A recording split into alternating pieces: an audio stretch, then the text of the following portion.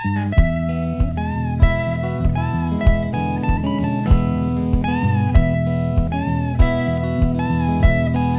dialogue. Hey guys, let's talk about some dialogue, okay? Welcome to the Writing Block podcast, where we talk about all things writing and indie publishing. We're here today to talk about dialogue, one of the number one things that I think stresses most writers out. At least that's my own personal view. I'm here with Michael Hayes, Jason Hello. Chestnut, and Kendra. How do I pronounce that?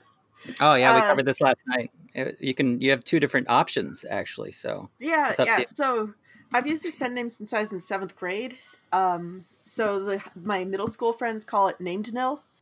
People who have met me as an adult have insisted that it's Nomad Nil. I'm fine with either, but So it's whether if you want to go more literal or kind of fancy or exotic. I'm just Okay. going to call you Yeah, Kendra. yeah. How about that? Or I Kendra. like that too. Kendra or Cad or Kendralian if you're being crazy.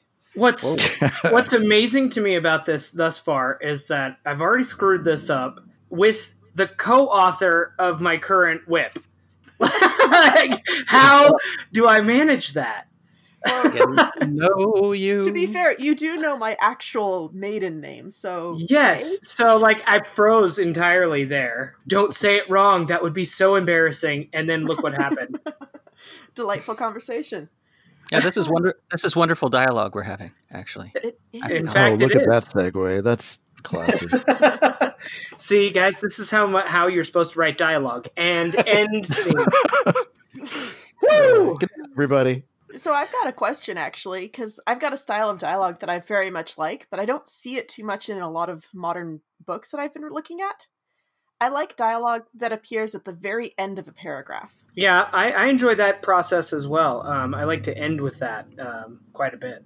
Like kind of just the whole paragraph is taking care of the action and the dialogue at the end is Yeah, and the dialogue at the end is usually pretty short, like 3 to 8 words, and it's a way of like summarizing everything that was said in the paragraph, but giving it, Giving it punch.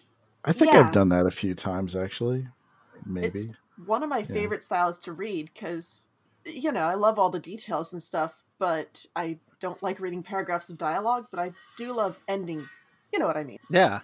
No, that's an interesting take because I think most people just the general feel is that you've got to kind of as soon as dialogue happens, you're starting a new paragraph. But that's not Mhm. always true. But yeah, is there anything you're reading right now that does that you can think of offhand or? I've got something right in front of me, but it's just a work in progress for a trashy vampire romance novel. Well, that sounds good. All righty. So the scene is she's playing a video game with her roommate, and it's first person. I took out someone with a flamethrower just as the game's timer went off, bringing the count up to 17 not for myself. The team won by a smidge, but I wasn't even doing this for them tonight. Besides, for playing one-handed while drinking my ice-cold beverage, I'd done pretty well. Decollete kicked me lightly with the foot on my lap, and I glared to the side. What? Cool. Yeah, I mean... Yeah. What part of it's trashy, the romance or the vampire? Yes. Yes. Well, this is a series. You're allowed to. It's okay to self-promote. What's the name of this series that you're working on? Tranquil Veins. The cover art is better than the series. It's basically... I took the trope of the recklessly horrible... You know how there are those women who are powerhouse warriors who aren't afraid of anything and do very illogical things constantly? Right. She is the protagonist. And other people see that she is doing reckless things constantly, and it's just kind of goes forward no matter what, and screw the consequences. Cool. Yeah. All righty. I like that. Yeah, it's... Oh, also, don't read it when you're taking on a diet, because... she's dealing with addiction, and the way she does that is anytime she sees food, she eats it. Oh man. So it sounds like my life. I was to say. That's highly relatable material. I forget what's...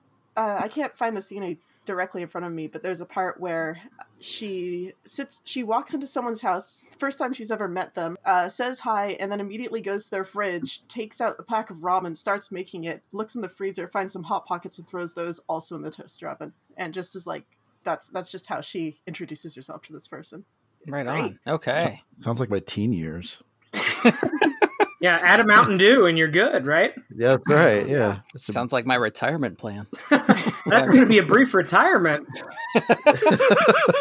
That's the plan. See, I mean, every time I hear the word Hot Pocket, I just think of Jim Gaffigan.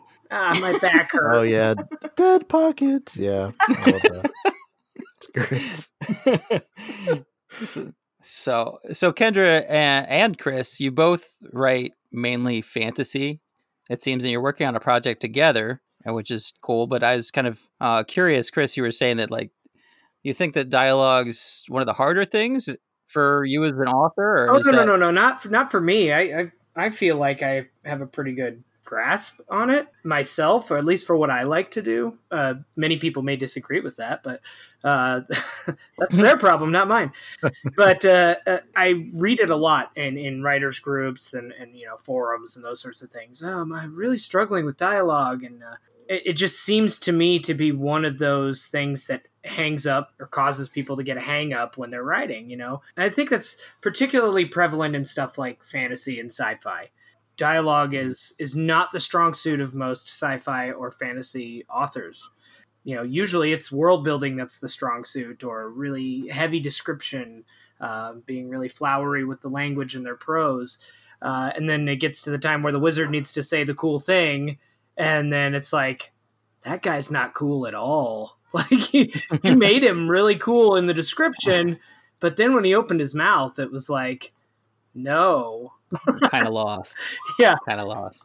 See, I love dialogue, though. I mean, I don't know, because I was drawn, we, in the background, we kind of figure out the themes of these episodes and figure out who would be most enthusiastic to join them. And so I love writing dialogue. I'm not I hardly ever get it right on the first try, but if anything, if there's a part of writing anything that I love revising, dialogue's my favorite. Just fine tuning all that. And that's kind of why I jumped on. And that's usually my favorite part of most books that I read is I enjoy the story, but it's usually the dialogue that gives me the little punches and the reason to quote a book. But I don't know. Jason, I know, Jason, you were enthusiastic to be on this too. So I'm kind of curious. What do you think? Is dialogue rough or is it fun? No, dialogue is fun for me, and it used to be the other way around. I think early on, when I was younger and started writing, it was the hardest thing for me to do. But now it's the most fun, and now I have to kind of restrain myself from just having pages and pages of conversations, because I feel like if you do dialogue right, because I do believe that everything in your story has to have a purpose. It has to have some meaning or some reason to be there. And I think that you could still have meaningful dialogue and have it come off like a natural conversation, but still be building character and building exposition, because I think that's the hardest thing about fantasy and sci-fi is the info doc, where you've got to like drop a bunch of information and background lore and stuff, and some writers sacrifice an entire chapter or two just for that, and then you get back into dialogue and it's like, oh, we got to get back to people actually talking and acting like human beings after all that information overload. Yeah, I think that's the hardest thing, and I think it's also especially in those types of stories, I think it's really easy to fall into just turning dialogue into just exposition after exposition after exposition, instead of just like character building and like this is how we get to know this person by the way they talk and the way they react to people and the way they respond to different types of cues and conversation, instead of just like, let me explain the plot to you for the next paragraph. Yeah, I think that's where I love dialogue, and where I get caught up is what happens around dialogue. I mean, obviously I'm doing, this sort of thing with the podcast. I love talking. Oh yeah, talking is great. Talking is wonderful. But it's where I get hung up is not so much the dialogue itself. It's like trying to keep myself from explaining what people are doing while they're talking.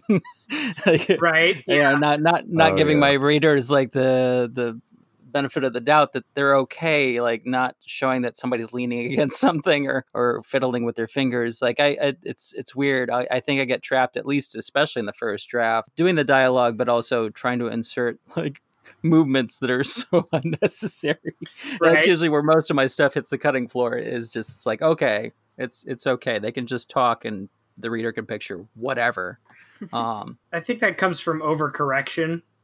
by many of us, because there's if you're not moving in the scene, then there's something wrong with the scene. There has to be some sort of movement. That's like the rule, right?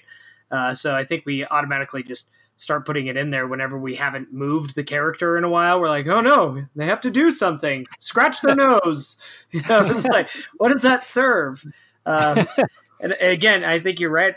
You hit it on the nose right there with, you're not giving the reader credit. One of the things that I loved about like Frank Herbert's writing, Dune, was that I didn't have to have him tell me what the characters were doing. It was one of the few fiction novels that I fell into 100% and almost like a hallucination, like when I was reading his work, because I just had such a grasp on what they were doing based on how they were talking to each other. And then when the movies came out, or whenever I saw one of the movies, like the one from the 80s, that was like, okay, this is totally not what I envisioned.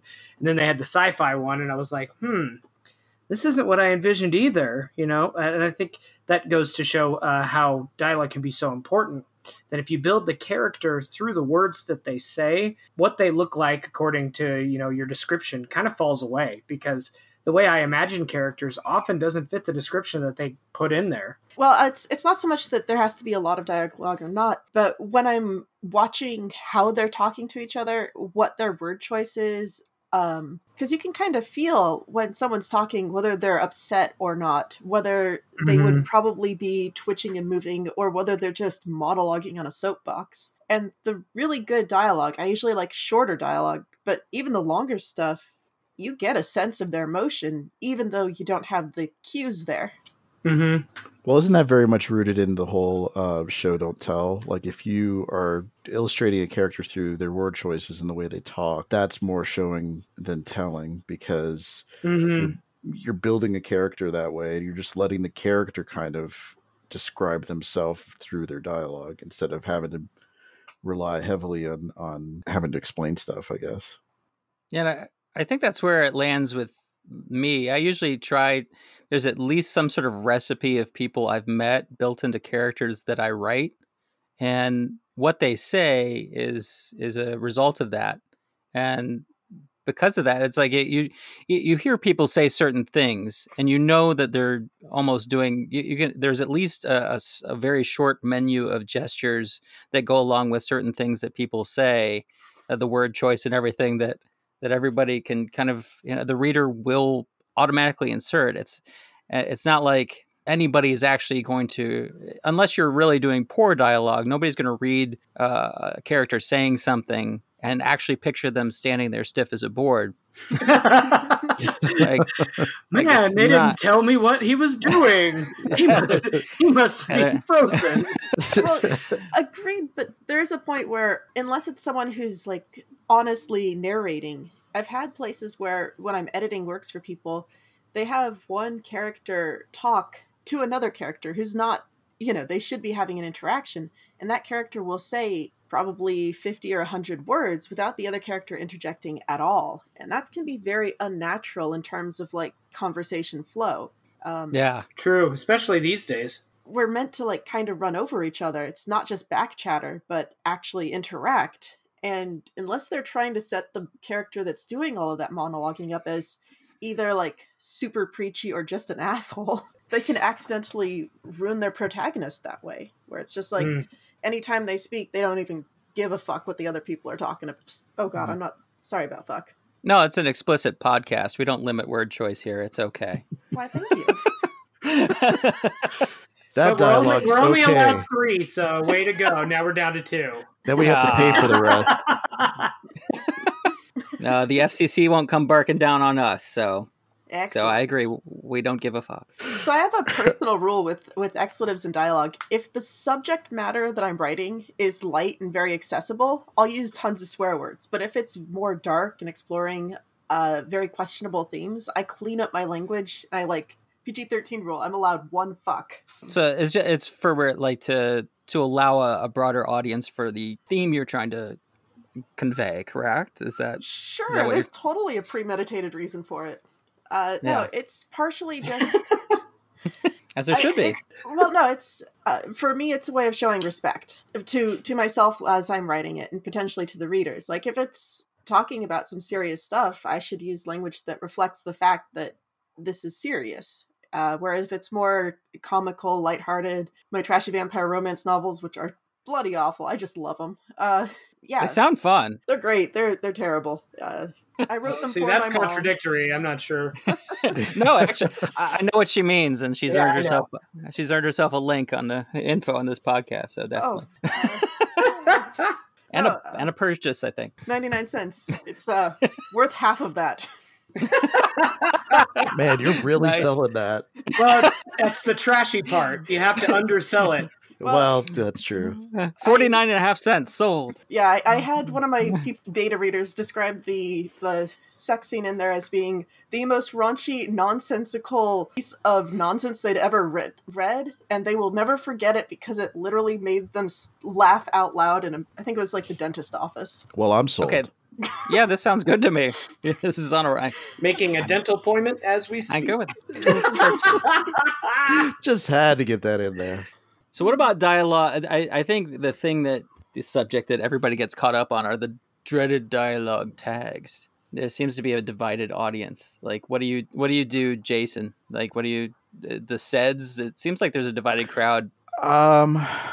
Predominantly, I stick with the SEDs. I do feel like it's okay to use a word that kind of denotes some kind of action or something that they're doing, or kind of implies an emotion without saying explicitly what the emotion is. But I mostly stick with said, and that's not a hard and fast rule with me. I'm not one of these people that's like, it all has to be said. But I just feel like if it's appropriate to use something else, I think it for emphasis. But I think for the most part, said is good enough, because I think the words, whatever's like coming out of their mouths, should be enough to get across what their emotional state is, what their intentions are. But yeah, I kind of mix it up. I think I mostly stick with said, but I do mix it up.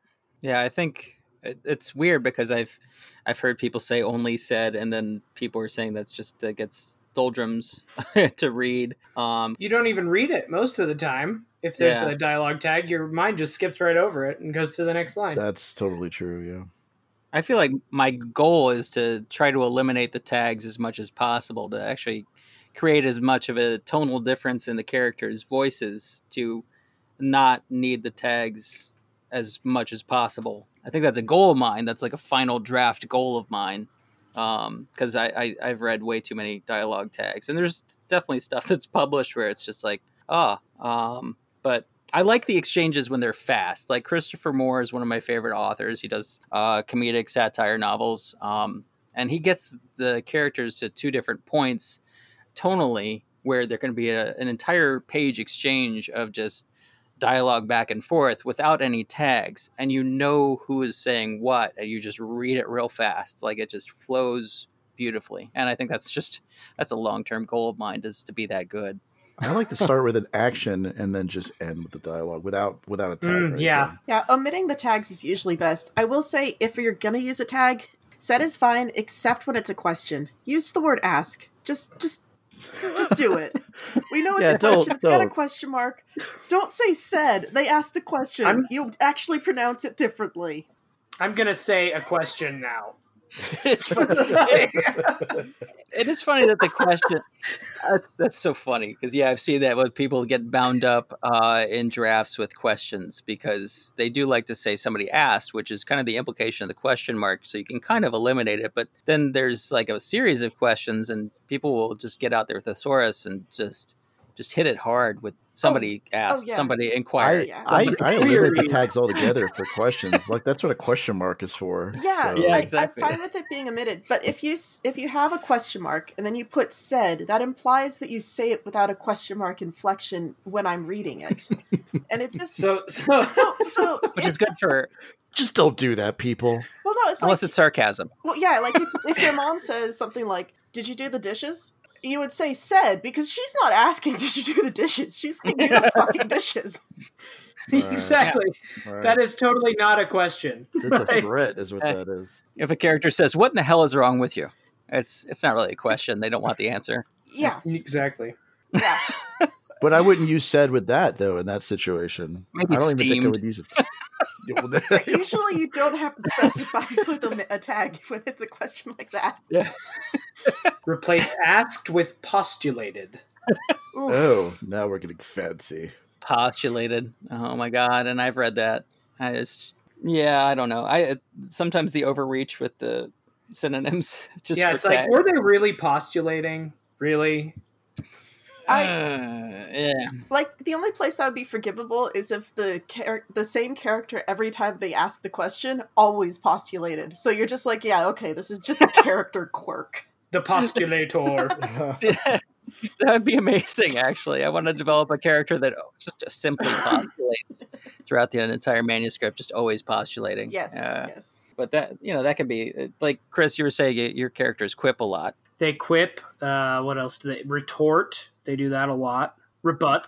And that's usually in first drafts, and I go, okay, you've already set up the dialogue as an obvious rebuttal. I mean, they're totally chewing somebody's ass right now. You don't need to say it.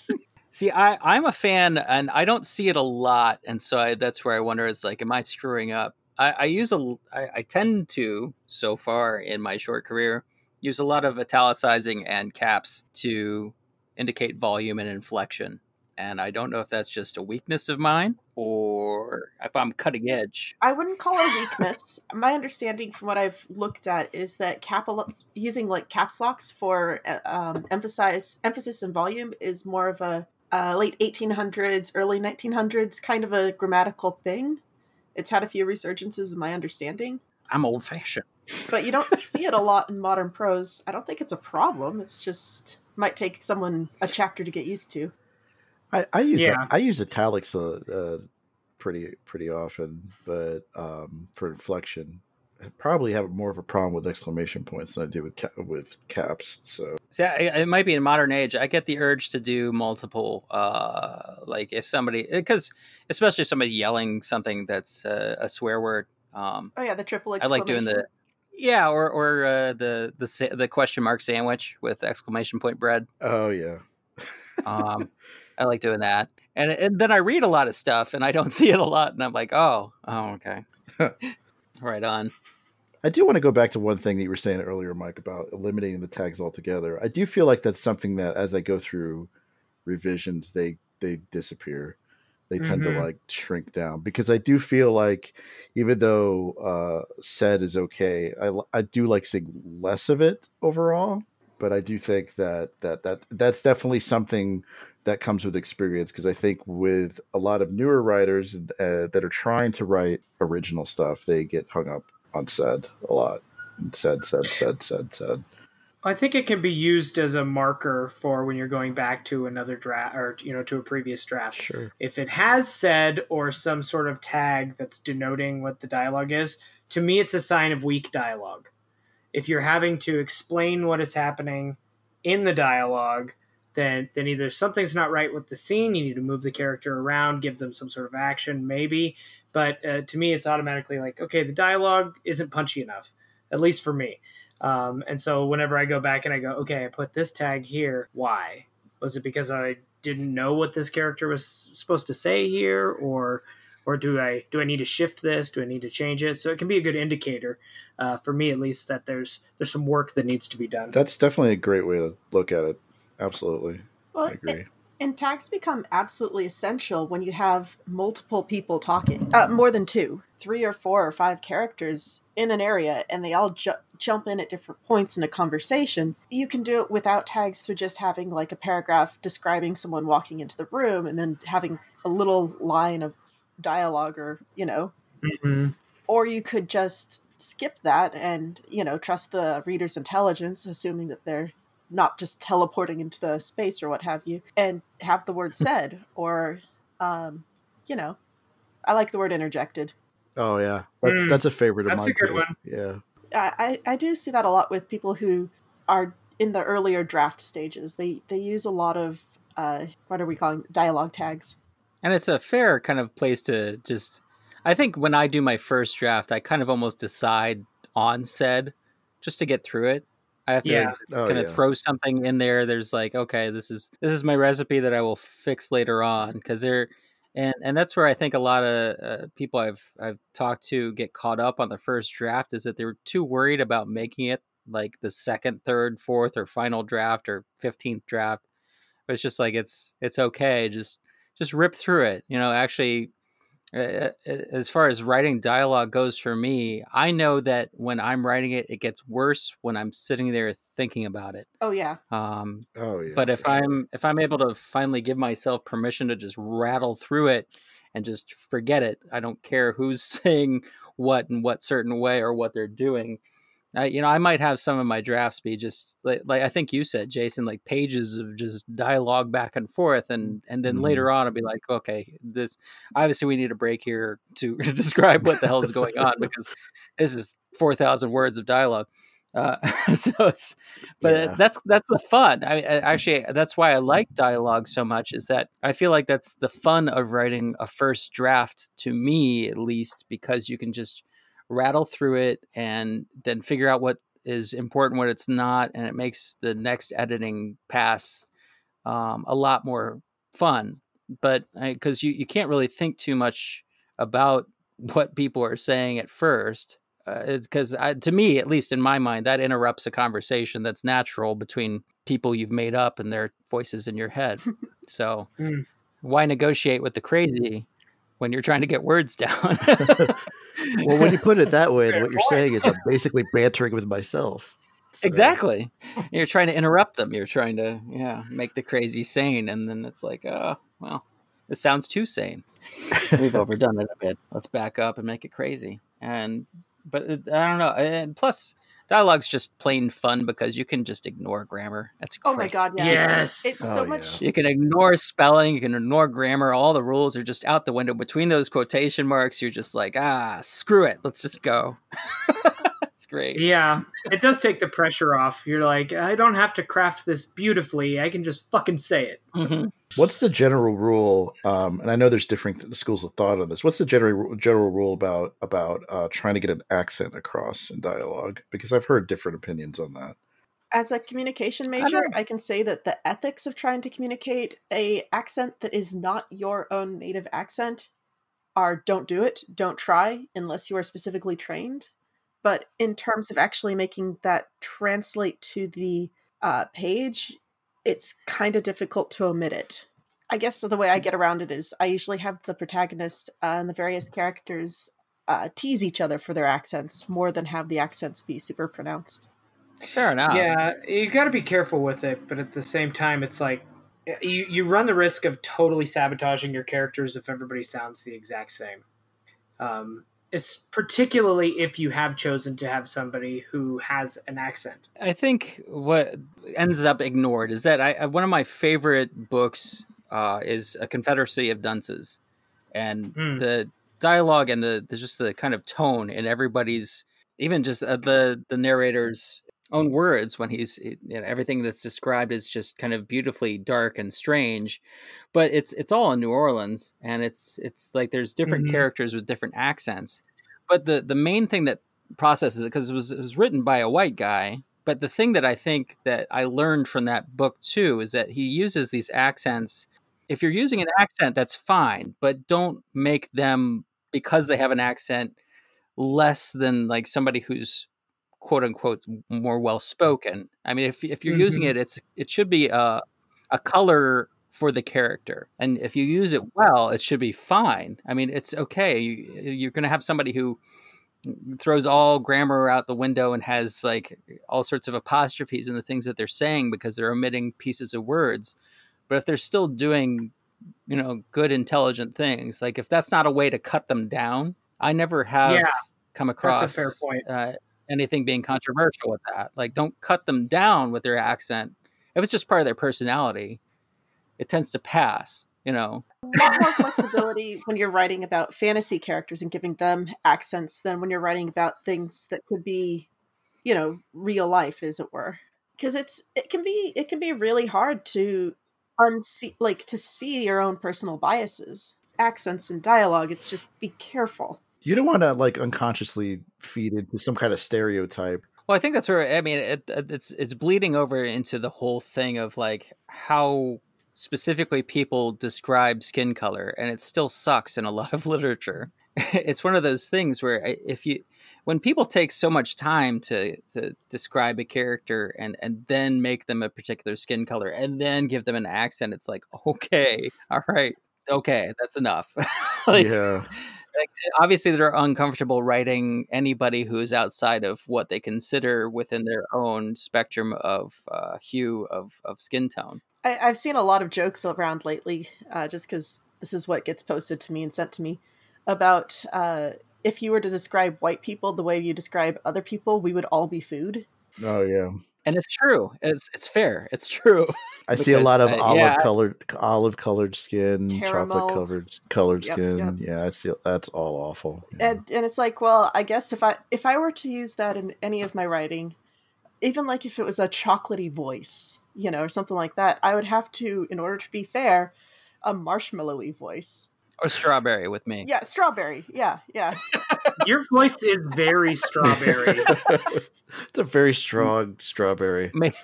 Maybe wild cherry in the summer. Yep. A peach voice. Instead, with his strawberry tone, pissing off the strawberries. Oh man. Oh my god. And the shortcakes too. Yeah. So I have a question. How do you guys practice your dialogue? Like, what situations do you guys put yourself in, or where do you feel like your dialogue muse comes from? For me, it's like coffee shops and things like that. Just listening to people and how they interact with each other, how they speak to each other. Where do you derive that skill? Because I get that question a lot from people where it's like, well, I mean, I want to practice my dialogue. How do I do it? And the only thing that I have to say at that point is, well, start listening to people. This is how they speak. Yeah. That's how you're going to I learn. call my friends when they're drunk. Because It's also good blackmail material. Oh gosh. Well, no, like I stopped audio recording them because they told me to, because they got really mad. But I had to remove the wiretaps because they said so. But no, like I'm picturing you with a mic in their face, like you're just holding up your blue snowball, like just keep talking, you drunk. well, no, like when people are drunk, they tend to say things as fast as they don't hedge around to go with the carefully plotted out conversation. No, they're like, "You fucking suck. I want to kiss your face." And I'm like, I'm quoting.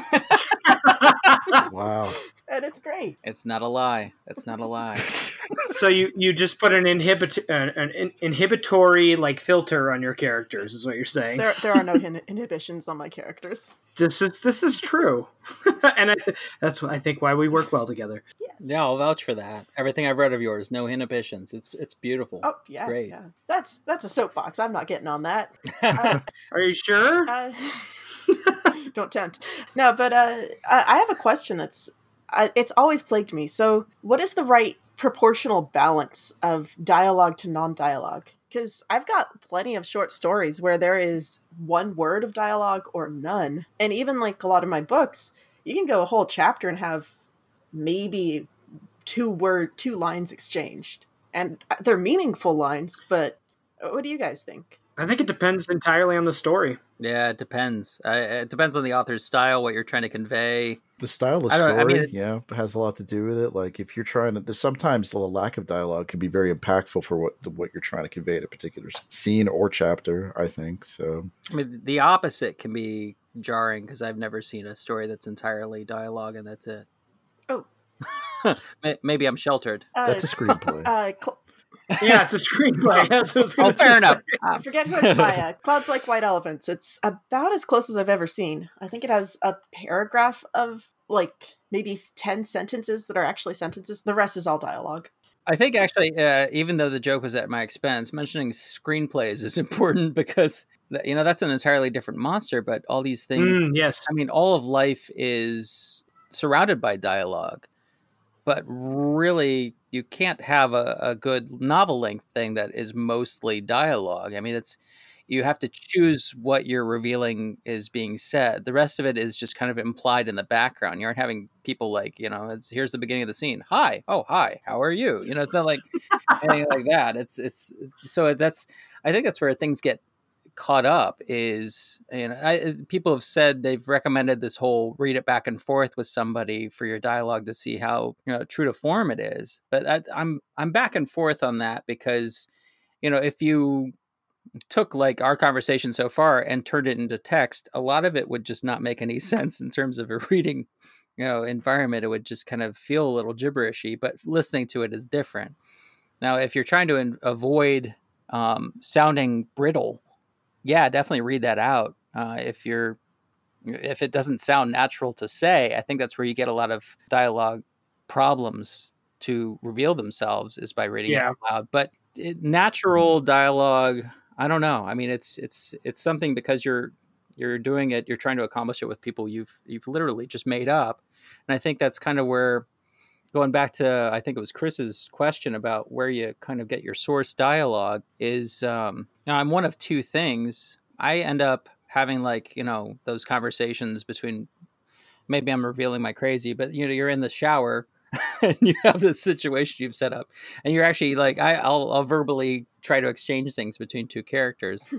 So maybe I'm crazy. But the other thing that influences a lot of my dialogue is my job, is just being an ER nurse and going from room to room. I'm a different character in every room, depending on the mood and what's going on and what's happening.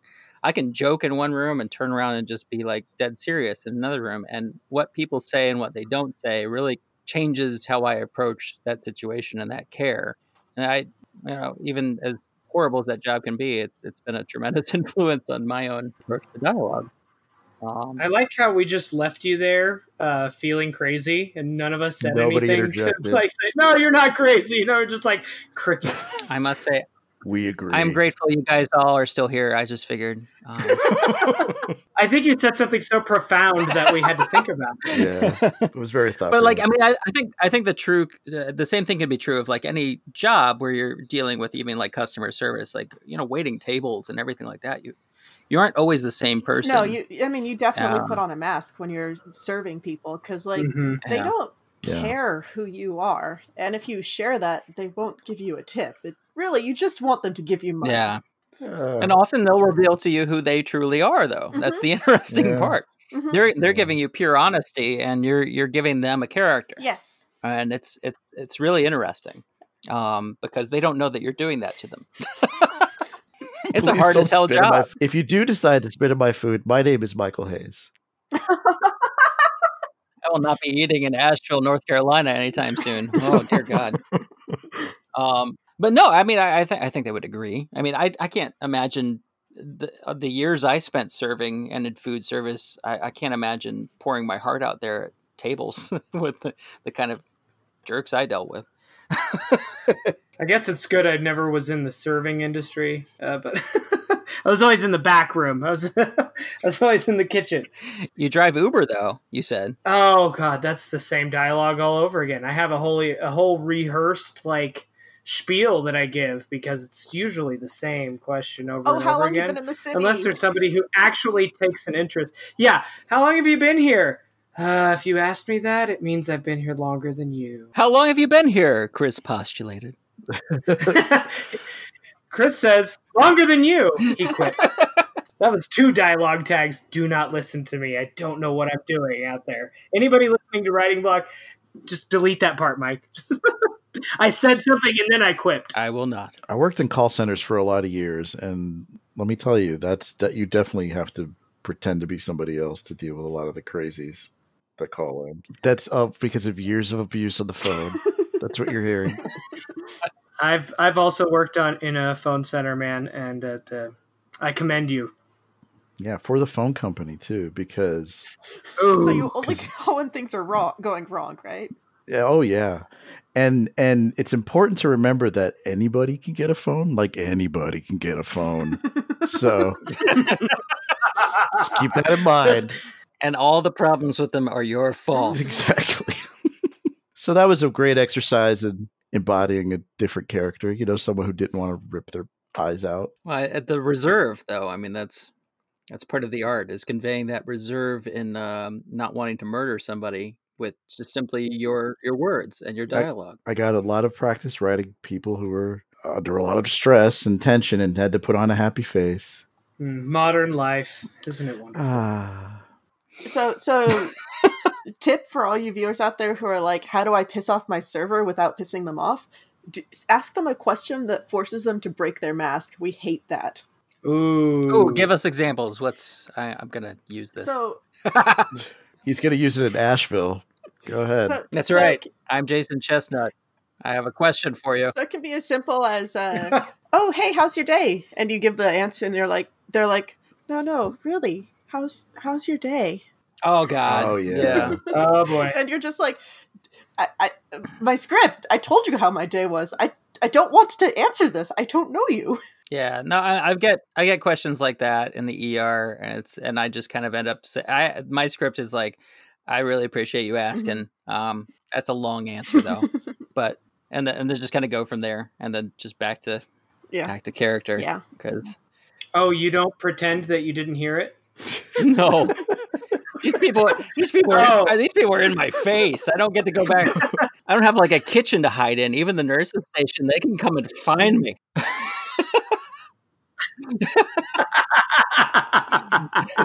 See, I've done that in the Uber before whenever I've gotten a really stupid question. Oh, you were talking to me? I didn't realize. You've never done that? You should try it. It's really fun. Do you actually like hum a little too? You just kind of go, I like you.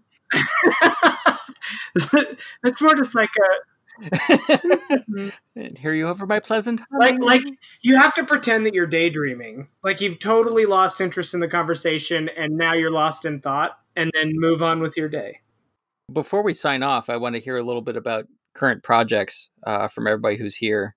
All right, Jason, come on down. Tell all the people here at the Writing Blog Podcast where we can find your work, what it's called, and what's it about. Bob Barker has beckoned. It was a nice intro. I don't know if I can live up to that. I have a short story in the first Writing Block anthology called Like Clockwork. I am working on a comic book now. That's awesome. Scripting that and working with an artist on that, and it's going really well. And I did write a novel, which I will eventually publish someday, which is a science fiction space opera novel. Is that To Live and Die in Avalon? To Live and Die in Avalon, yes. I'm glad you're still working on that. What's the comic thing called? We don't have a title for it yet. We're still like kind of working out the specifics, but I did script the first issue, and it's kind of it takes place in the 20s, and it's a noir detective story with some kind of Lovecraftian overtones. I like that. And it's actually really funny too, because we made the decision that if we're going to deal with all this dark and spooky stuff, we got to be really sarcastic about it. So right on. So it's a lot of fun so far, and I will start plugging the crap out of it once I have a title for it. That's awesome. Do you want to mention the artist you're working on? Yeah, her name is Angela Guyton. AngelaGuyton.com is her website. We many years ago, we got the wild hair to make a comic book together, and we made something entirely different that didn't really go anywhere because we were both younger and dumber at the time and not really as invested as we are now. Yeah, I think the enthusiasm is mutual, because we've been working on it nonstop, like every day, basically. So that's awesome. Coming along really great. You're going to make a comic. I mean, that blows my mind. I think that's great. Agreed. So Kendra, what's in your lap right now? I mean, like not literally, figuratively. I mean, I could answer both. They're both books. Nice. So I've got my Vow Unbroken series, the first of which is Borehole Bazaar. The Last Shadows just came out. And then I'm working on the third one. I don't know, I've probably got about 45 hours left on it before it's ready to go, which will take like a year, but and it is way darker than the first. The second one's not so bad. The third one is, I can't say it's the darkest of the series, because it's a dark series, but it's a whole new kind of horrible and fun at the same time. Yeah. No, I love that series. I mean, I've been involved in it, and I greatly support it. It's funny because the first time I remember you introducing me to it, you were already giving me warnings about it. Well, I've had 3 people, like 3 different individuals, come up to me after I reading this book. It was triggering PTSD episodes. Oh, wow. So don't, I always buy it, but don't read it, but make sure you have a safety network. Don't hurt yourself. And people are like, oh, I'll get this for my 13-year-old. I'm like, how fucked up is your 13-year-old? Because otherwise... No, it's very real. It doesn't hold back. And that's what I like about it, is that I love about it. It delves deep. It's not reserved. It's great because it's not trying to impress somebody. It's just it's painting the picture. So soapbox a little bit. So growing up, there were things that I witnessed, things that happened to me that were a bit rough around the edges.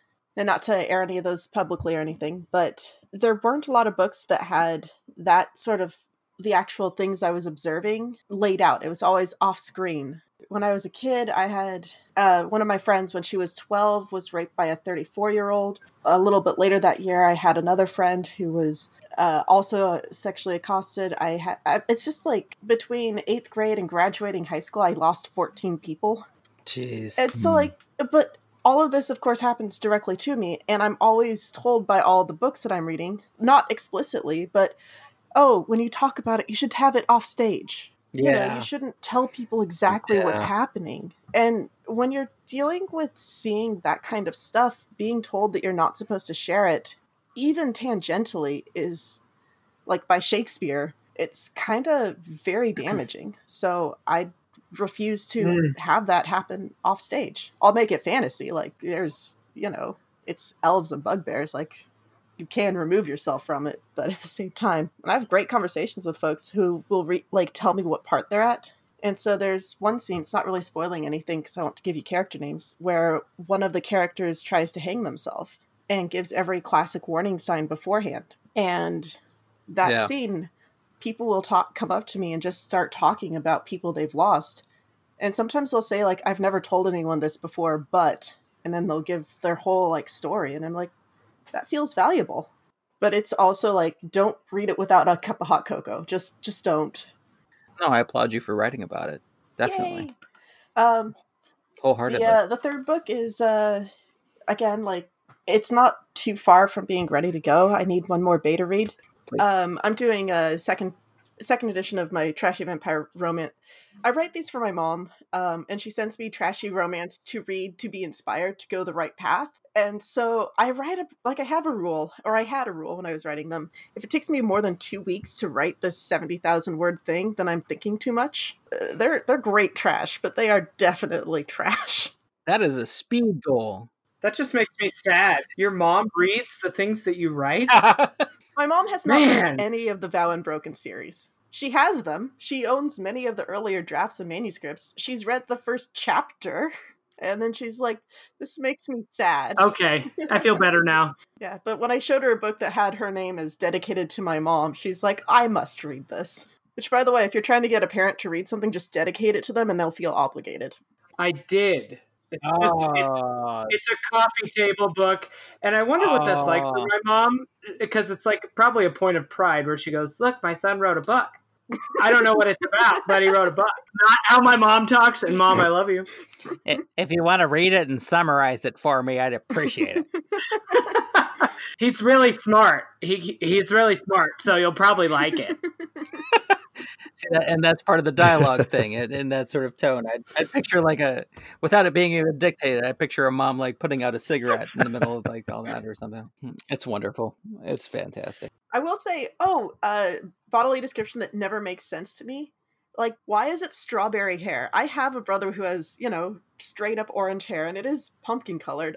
It's not colored like a strawberry. If you're eating a strawberry that's that color, you're doing something wrong to your body. Yeah. If anything, it's a Duracell. Could be a Duracell. Could be a salmonberry. Ooh, It's not a strawberry. As a ginger, I resemble that. Well, my son, who is, redhead as the colloquial term goes, he will correct people because his favorite color is orange, and people like strangers in the grocery store will say, "Oh, I love his red hair," and he goes, "No, it's orange." He's 3. Why does he sound like Cookie Monster? Because he's 3. And he watches Cookie Monster a lot. He loves this Cookie orange hair. It's actually helped me, and I've wondered about that too. It's like it's never been red hair.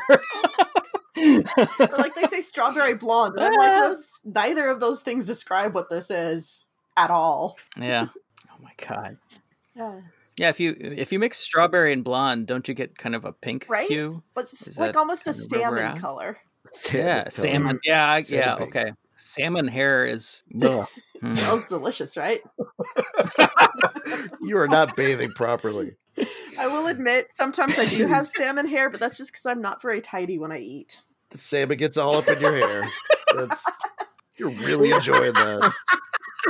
You only live once, right? You haven't lived until you put salmon in your hair.